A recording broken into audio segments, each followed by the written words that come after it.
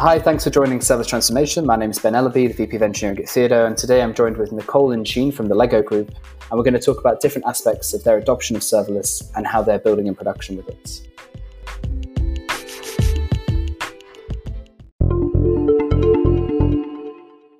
Nicole, would you like to give a quick introduction to yourself? Sure. I'm Nicole Yip, a Senior Infrastructure Engineer at the Lego Group. I'm working in the platform team on the team that is behind the shop part of Lego.com. So when you go to Lego and online and you want to go and browse for a product and check out, then that's what my team are supporting. Awesome. And Sheen, do you want to give an introduction to yourself? Sure. So I'm Sheen Brussels. I'm a Senior Engineering Manager at the Lego Group, working with Nicole in the same team. So I was one of the persons behind the journey of serverless at Lego.com. Amazing. And I think a lot of people will recognize your voice from the talks you've been giving about the serverless journey with Lego. So the first part I'd like to jump into is talking about, we've talked a lot about the journey of Lego into serverless, but talking about what you're currently working on would be super interesting. So Nicole, I want to talk to you about the pipelines, the monitoring, and also the internal auditing of serverless applications that you guys are doing. What do the pipelines for serverless look like at the Lego shop at the minute, Nicole? So at the moment we're using CircleCI to do both our integration and deployment pipelines. So our development team have all of their code stored in GitHub. We go through a peer review process. So when a PR is raised, it will trigger off tests that run in CircleCI. We run all of our unit tests and linting and all of those sanity type checks. And we also have a selector script that detects which service you've changed in our mono repo, and it will run those specific integration tests as well. Once your PR has been merged to develop, that kicks off the deployment pipelines. So these are also orchestrated by CircleCI. We deploy through 3 different environments. So as I said, when your PR is merged, service is deployed to the development environment where the integration tests will run again. The developers have access to verify if their changes were implemented and deployed correctly. And then we have an acceptance environment where we have end-to-end tests that are written in Cypress. And this environment is so that we can check that the deployment process happened correctly and that there's a much fuller suite of testing that happens end-to-end for our platform. And then the final step is deploying to production. And so this is exactly the same process that is followed to deploy your service to the development environment and to the acceptance environment. And so theoretically, none of the deployment steps should change. We have some tests that our QA engineers run just as a smoke test to make sure that the production environment is still up and running and all of the core flows are working as expected. In terms of the serverless services, we use the serverless framework to do this deployment. So it's as simple as running SLS deploy, and that's what happens inside our CircleCI pipelines. Cool, that makes complete sense. And you mentioned the integration tests are running on each pull request, but even before they're deployed into a development or a production environment. Are you creating a stack then specific to every pull request?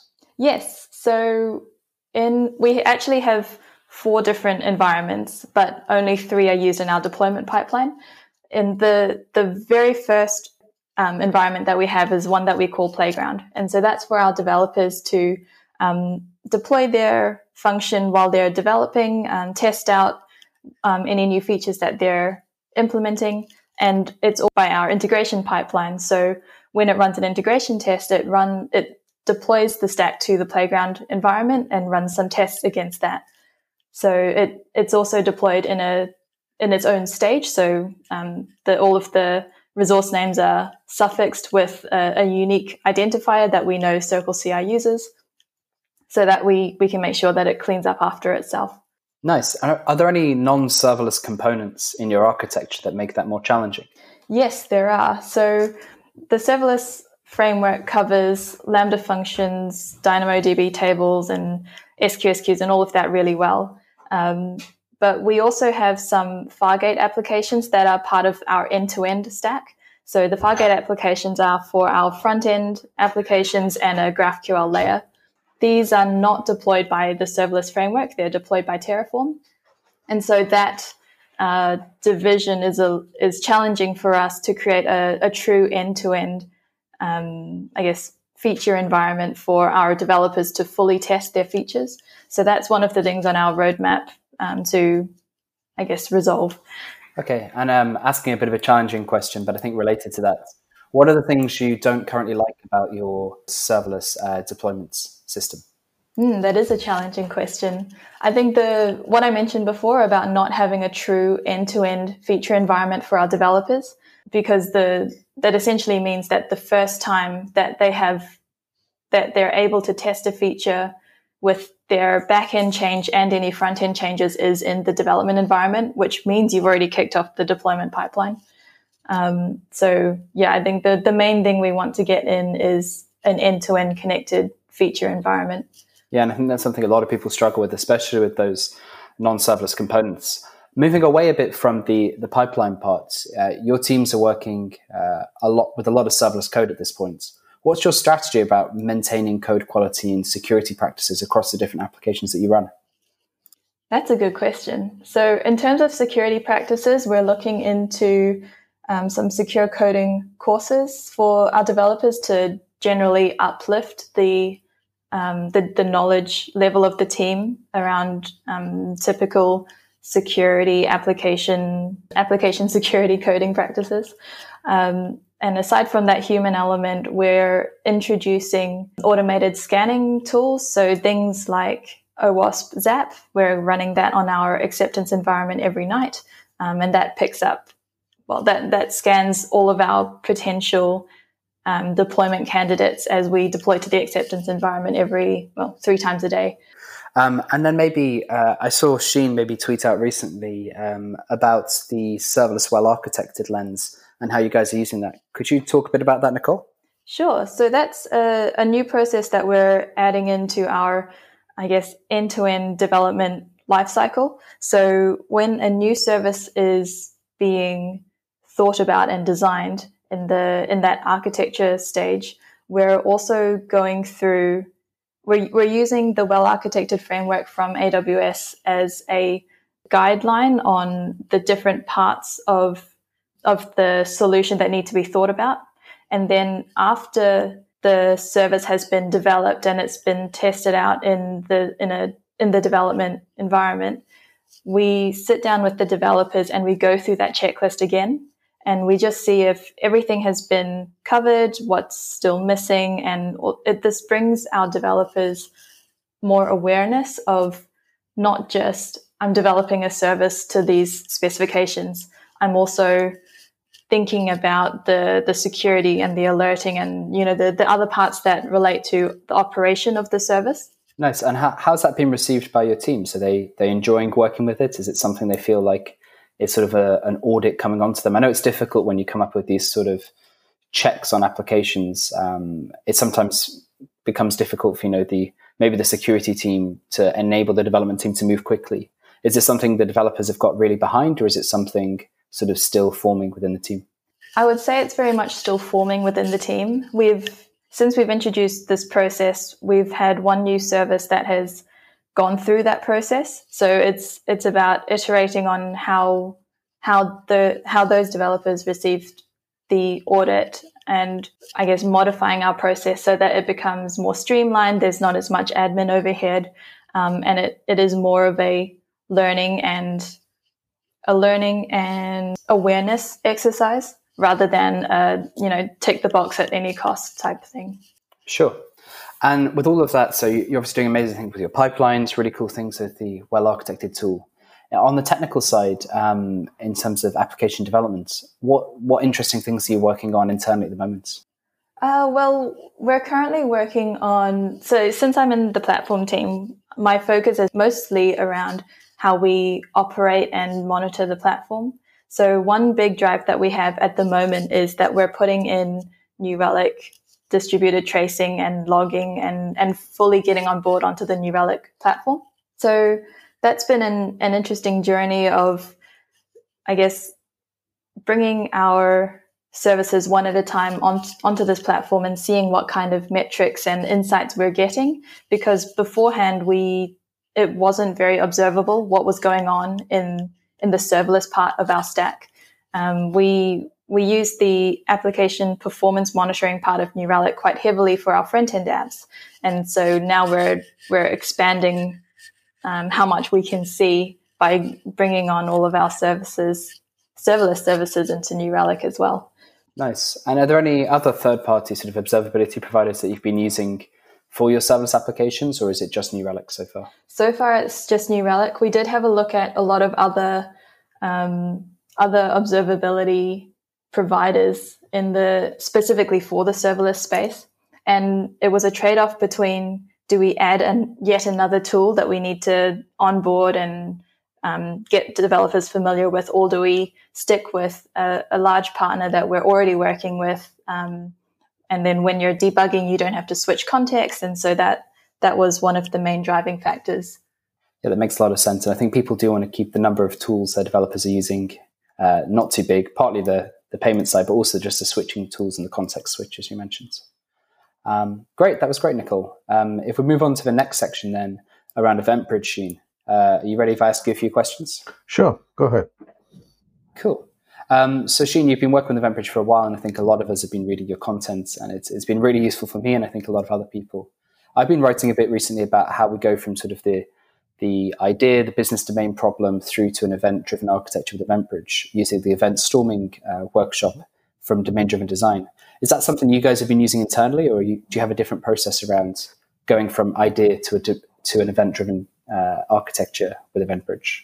Okay, so first of all, your that blog post was excellent one. So if I had to start from the scratch, so that's the way I would go. But for us, it's not completely from scratch, right? So we can't, go with those sort of steps that you described as part of the event storming process. The challenge for us is how we can incorporate, because EventBridge was announced the day after we moved to serverless. So the challenge is how we can incorporate EventBridge into the ecosystem in such a way that it won't disrupt the whole thing. So that means we have to take a different approach. So the approach we take is kind of a carefully thought out approach. So first of all, we focus on microservice to microservice communication. That's sort of the pattern. So in that case, we already have the services in place. So it's a matter of identifying the points where a service can emit events. So these events, I'm talking about business events.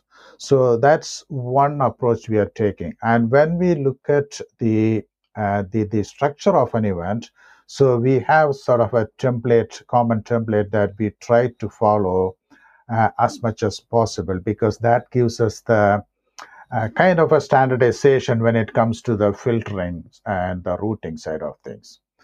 The second level is to look at the other opportunities where we can raise events. So I was talking to Nicole earlier today, how we can streamline the service alerts and alarms going through the event bus. So that's another next step that we are, starting to bring in. So we haven't yet touched upon the partner event side yet, knowing that we work with the New Relic and PagerDuty, both are, EventBridge partners. So that's the challenge when you have something already in production and we try to incorporate a new service. But if I have to start a new development from scratch, definitely the approach will be different. That approach will be something similar to, what you explained in your the approach, Ben. So that makes complete sense, especially when you come with this sort of domain-driven approach and you have your domains, and obviously that will evolve into having the domain events, and that becomes a good candidate for the events that will flow through the bus. So so that's roughly the kind of struggle or the challenges and the progress that we are making with EventBridge. Sure, that was really great, Sheen. One thing you touched on there was the structure of the events, so the schema of the events. I know EventBridge has some really interesting tooling in the EventBridge schema registry that I've been playing around with. It's not available in every region yet. Is this something that your team are using, or are you doing something different to share schemas at the moment? Not yet, but I'm also waiting for the schema registry to become GA, because the region where our services are is not yet available. So it's in Ireland, but not in Central EU. So that will definitely, we will make use of that. So one thing I often ask engineers to do is to capture the structure as part of the code repository somewhere, so that when it becomes available, it becomes easier for us to incorporate and have all the schema validation and things like that in place. And especially when we deal with the sort of service to service, microservice to microservice communication, it is quite important, because they act as the contract points, right? So yeah, keen on schema registry, and waiting for that as well. And one thing, I'm obviously quite a big fan of EventBridge. I think you guys are too. It's not something everyone's a fan of, and some people see it as a bit of the return to the enterprise service bus, which wasn't everyone's favorite way of developing. Mm-hmm. Have you had any pushback in your team, or has everyone been quite pro using EventBridge and enjoyed it so far? People like EventBridge as they come to know more about it, but definitely I had pushbacks from different teams, different engineers. So those pushbacks mainly around the drawbacks of EventBridge. So a typical scenario is a few weeks ago I was talking to a different department. So we're working on exchanging some data feeds from one team to the other. So I was proposing this cross account event sharing option, which becomes easier, so we can avoid the API gateway mechanism. But the immediate question was, what do we do if we lose an event? Okay. And then the other question is there the sequence of events, how can we replay the events if we lost few events and etc. So that's one situation. On the other side, I have heard questions like, oh, we have SNS, why do we need to introduce something else? But thing is, they're completely two different spectrums, right? So EventBridge has more capabilities and more flexibility for you to maneuver or deal with the incoming and outgoing event than what you can do with SNS. But of course, in terms of performance latency, they have different targets and numbers, but that's different. So I did have the challenges, but knowing that the EventBridge team are working hard to bring out many new good features in the near future, and I can only say it's just an amazing service that you will get more and more people start using it. And I guess, Sheen, you're quite in touch with the EventBridge team and probably can't talk too much about their future roadmap. But at a high level, what are your thoughts about how event-driven serverless, maybe EventBridge particularly, but event-driven serverless as a whole, what are your thoughts about how this is going to progress over the next few years?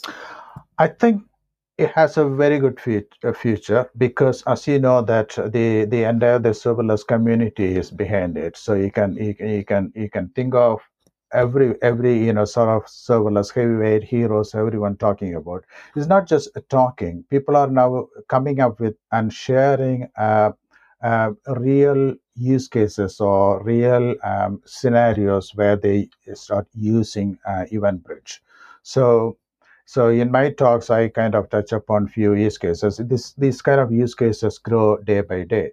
So the other thing, as I mentioned, that is the projection of using EventBridge as a hub and spoke model for all the serverless services to communicate. That's a great thing.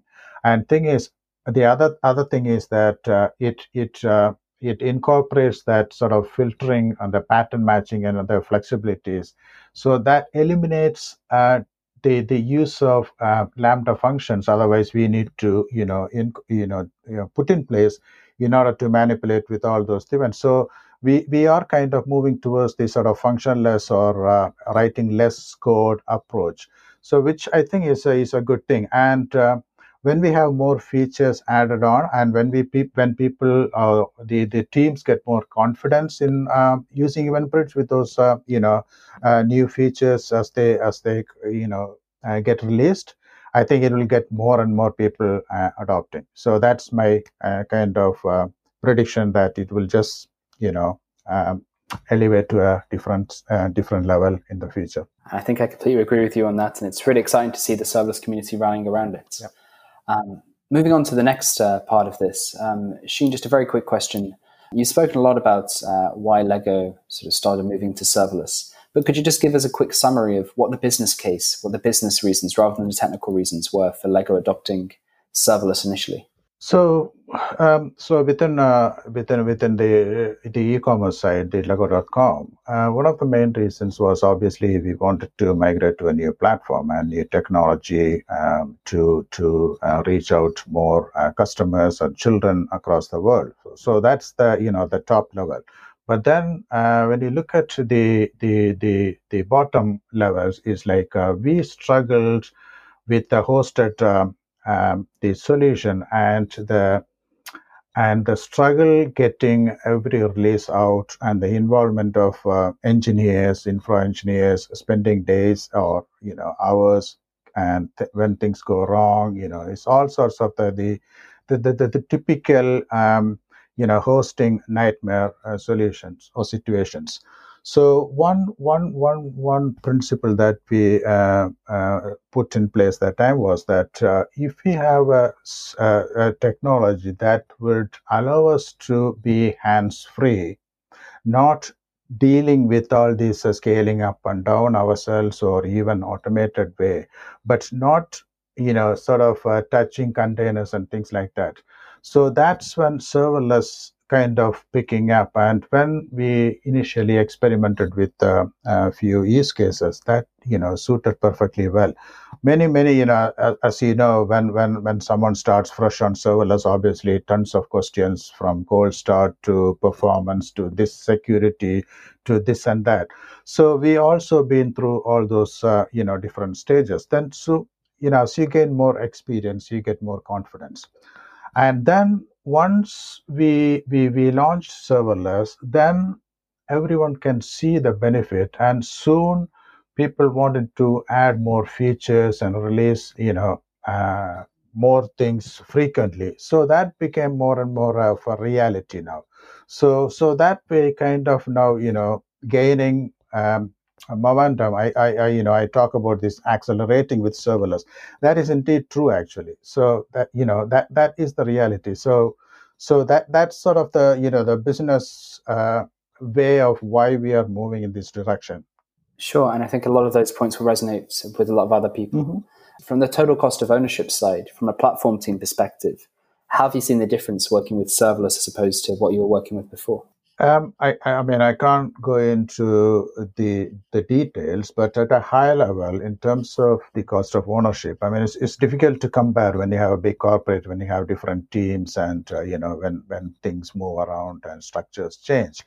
But so we have sort of the monthly. Okay, we are okay if we are within this sort of a range. Okay, so within that sort of the limits, when I look at the monthly bills, especially for the serverless side, because we also have the Fargate for the front end and graph layer. So when I look at the serverless side of things and the services related to that, not just the Lambda functions, the Dynamo S3, CloudWatch, this and that, I think we are well under our sort of expectations. So that I think we are good on that side.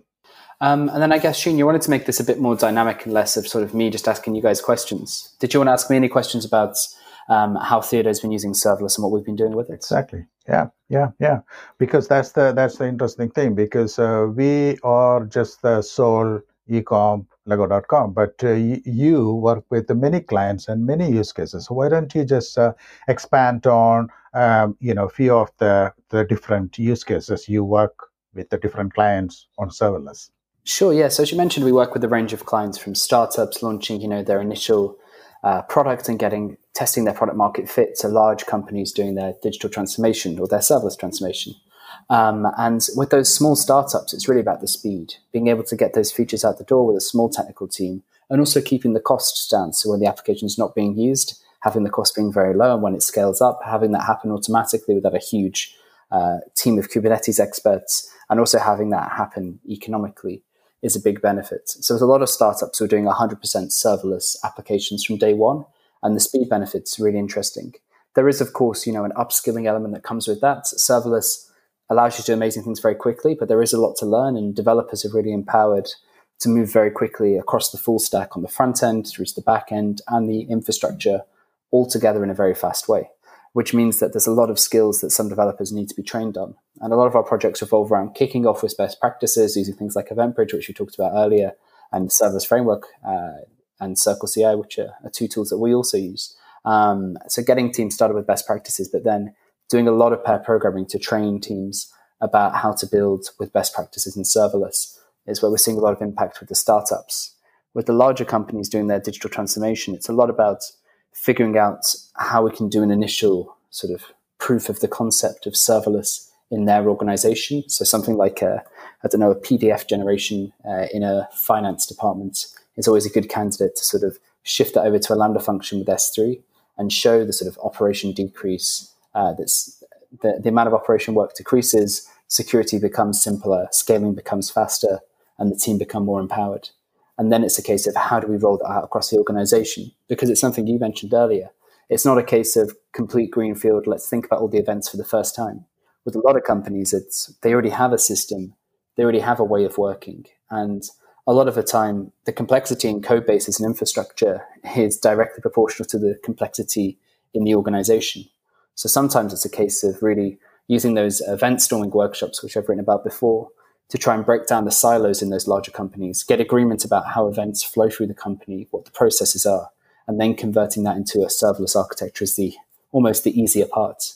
And training and upskilling is still important there, but I think with the large companies, it's a lot about making the business processes work for event-driven rather than purely technical challenges. Interesting. So you mentioned startups and big corporates. So I have two questions specifically on that. So maybe with a big corporate. So when you start working with the corporates, have you ever come across kind of a resistance from the existing teams to move to serverless or a new technology? If you did, how you kind of handle that sort of situation? Yeah, it's a good point because some clients come to us because, let's say, we're experts in React Native in London and people come to us for that, or we're experts in serverless, or experts in Python and Django development and different things, and they come to us for the technology. Some companies come to us for our agile Scrum methodology, the way we work, and some companies come to us from referrals about how we've worked with other clients in the past. And when they come to us with a non-technical approach, it's often easy to talk to them about this is the best technology for the job based off our experience. When they come to us with already having a technology in mind, convincing them about serverless can be a bit more challenging. Largely, I found the reception to be quite good. An interesting case is quite recently, it was not a huge company, but sort of a medium-sized company. We were encouraging them to use serverless to build their new products. And we spoke to their team. They were quite happy, but they wanted to talk to their board. And somebody on their board with a technical background said they tried serverless with a company 4 years ago, and he wouldn't recommend it. There wasn't the tooling around observability or the tooling around development for it to be effective. So we had to give a lot of reassurance about that, point to a lot of resources, point to a lot of companies that help in that space of observability, and then do that proof of concept. And after we did that proof of concept, the company were very reassured that serverless is really the way to go. So I think to some extent, serverless has some brand image issues, partly because the term is so broad, and partly because people think of the framework alone, and partly because people keep making the joke that there are servers. But there is so much more tooling, and observability tooling in particular has got so much better over the past years, and the acceleration of this tooling seems to go faster every week. So I think it was more difficult. Now it's becoming the clear winner, and it's just a case of dealing with those brand image issues that serverless or cloud native based approaches might have from the past. Okay.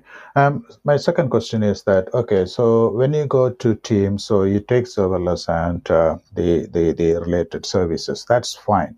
But so organization to organization, you may have different tech stack or programming language in place.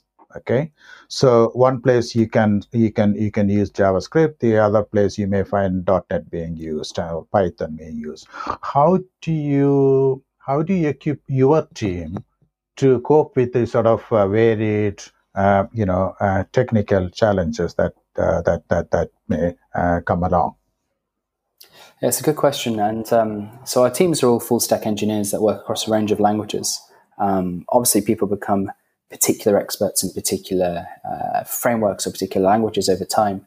A lot of time when clients want to use maybe a less common programming language or maybe an older programming language, our challenges are not about how we're going to build it. We're normally very capable at being able to build in those things, but it's more about how are they going to hire developers later to keep maintaining their systems and keep growing out the functionality, because we often work with clients either to launch our initial product or transition their company, and then we help them in the hiring process and help them build and train a team. So we have also a lot of experience in hiring because we're a company that's grown quite quickly over the last years. So we have quite a good understanding of what the marketplace of developers looks like. So often we try and challenge our clients to think about how they're going to keep their company having a good set of candidates for the development jobs that they have. And that often makes them keen to use a mainstream language. But serverless obviously has the flexibility to use any language. And we had a client, quite a big client fairly recently, where we did a completely serverless PHP project. Now, PHP is a language we have a lot of experience in the company from when we started in Paris. And PHP is very popular in France still, and is a language that I've got quite a bit of familiarity with. But it's not something that I would choose for a new project. They had constraints about the team they already had, and they didn't want to, their technical leads didn't want to move away from the language. So we did use a custom runtime via a Lambda layer, and it's gone very well. And you'd be surprised how well PHP works with serverless. But as they've had more and more microservices, they've started to experiment with different languages, saying, okay, we're going to do a new microservice. Let's try this one in Python, or let's try this one in Rust. Actually, they're experimenting with it at the minute. So I think they're moving from PHP to a new language. But I think what we're going to see more and more is a use of multiple languages depending on what's best for the job. Though largely I encourage TypeScript-based serverless if there's no language preference from the client these days. I mean, that's absolutely a perfect answer you gave, because even when we moved to serverless, we had this, the dilemma of should we go with JavaScript or Node, or should we look at Golang or something else. So then one way of looking at it was we already had JavaScript engineers because the front end was already on Node, React, and etc. So we thought, okay, why don't we just capitalize on the knowledge we have rather than bringing a new programming language, a new skill that we need to either upskill our engineers or bring new engineers from outside. So that really played beautifully for our benefit in making use of the existing knowledge we had. So that's it's a very good point. Why don't you talk about your sort of passion in development? So you have this SLS dev tools, right? So that's kind of quite interesting thing. So why don't you talk about how you find time to develop this, and what sort of the sort of feedbacks you receive? Sure, yeah. So in terms of how I find time, this started as a bit of a side project for me. I was working with one of our clients on a serverless project, and getting a bit frustrated at jumping to different AWS consoles all the time. So one weekend, I just put a few hours aside one evening to just try and code something to let me get that feedback faster. It started off as a bash script and then merged into sort of a command line Node script. And finally, the command line sort of graphical user interface that you can see at SLS DevTools, which is a tool now. And it's sort of providing targeted metrics, the logs hot reloading. And more recently, we've added a lot of EventBridge support. And we actually have a team at Theodore maintaining this product at the moment. adding new functionality, and improving the quality of the tool, and working with the serverless community to get pull requests from the community merged, resolving issues, and trying to gain feedback from as many people as possible. So I do encourage anyone who's playing with the tool or interested in looking at the tool to really open issues, get in touch with the team. They're very open over Twitter to talk. But yeah, it started off as a side project. And then, as I said, we've got a few people at Theodo who are starting to maintain it. And then the teams that we do have that are working with completely serverless EventBridge-based projects, they're hitting a pain point about ejecting events when they're developing, because when we had API gateway fronted Lambdas, it's quite easy to just test them with Postman or curl or through the SLS invoke command. But with EventBridge, it became a bit more difficult. People started writing custom scripts to inject events. And then finally, we added that into SLS DevTools. So on the bottom right, you can tab down there, see the different event buses you have inside of EventBridge. Pressing I will open like a modal inside of the CLI tool where you can inject a custom event, and it will pre-fill the source of the events. And also now we support the EventBridge schema registry. Obviously, if you're deployed in a region where it's available, you can press the R key on any of the event buses and see the different EventBridge schemas. So the discovered events that comes from the EventBridge discovery, but also the predefined uploaded schemas. Then entering into one of those, you can see the different events structures that are inside of there. And you can sort of have a multi-page form inside of the command line to be able to fill in the various attributes. And we're working now on making it very easy to re-trigger events. If you're debugging, just to keep re-triggering the same events, and also potentially looking into how can we relaunch lost events, which was something you touched on earlier. Mm-hmm. So yeah, it's a side project that was a very quick proof of concept, and it helped me personally. Rolled that out across a couple of teams just to get their feedback and try and help them in their development. And then finally, we actually have a couple of developers now maintaining this at Theodo and working with the community. And companies like Thundra, which is a serverless observability company, their CTO made a pull request last weekend. A few other people are opening issues. So really, it's starting to get a bit of the community about it. And my main focus is really, it's a completely open source tool. It's not a commercial tool in terms of how we're building it. It's all open source for the community. And I just want to get as many people involved as possible, because I think there is still a pain point in having that one-stop shop in your terminal to be able to get better observability as you're developing. It's not a replacement for observability tools like New Relic, Thundra, Epsagon, Lumigo. It's really like the Chrome dev tools are to front-end development, having that place you can get a view on the quick metrics that you need to see and be able to react to those as you're coding, as well as making the number of clicks in the AWS console a bit reduced. Really interesting, really interesting.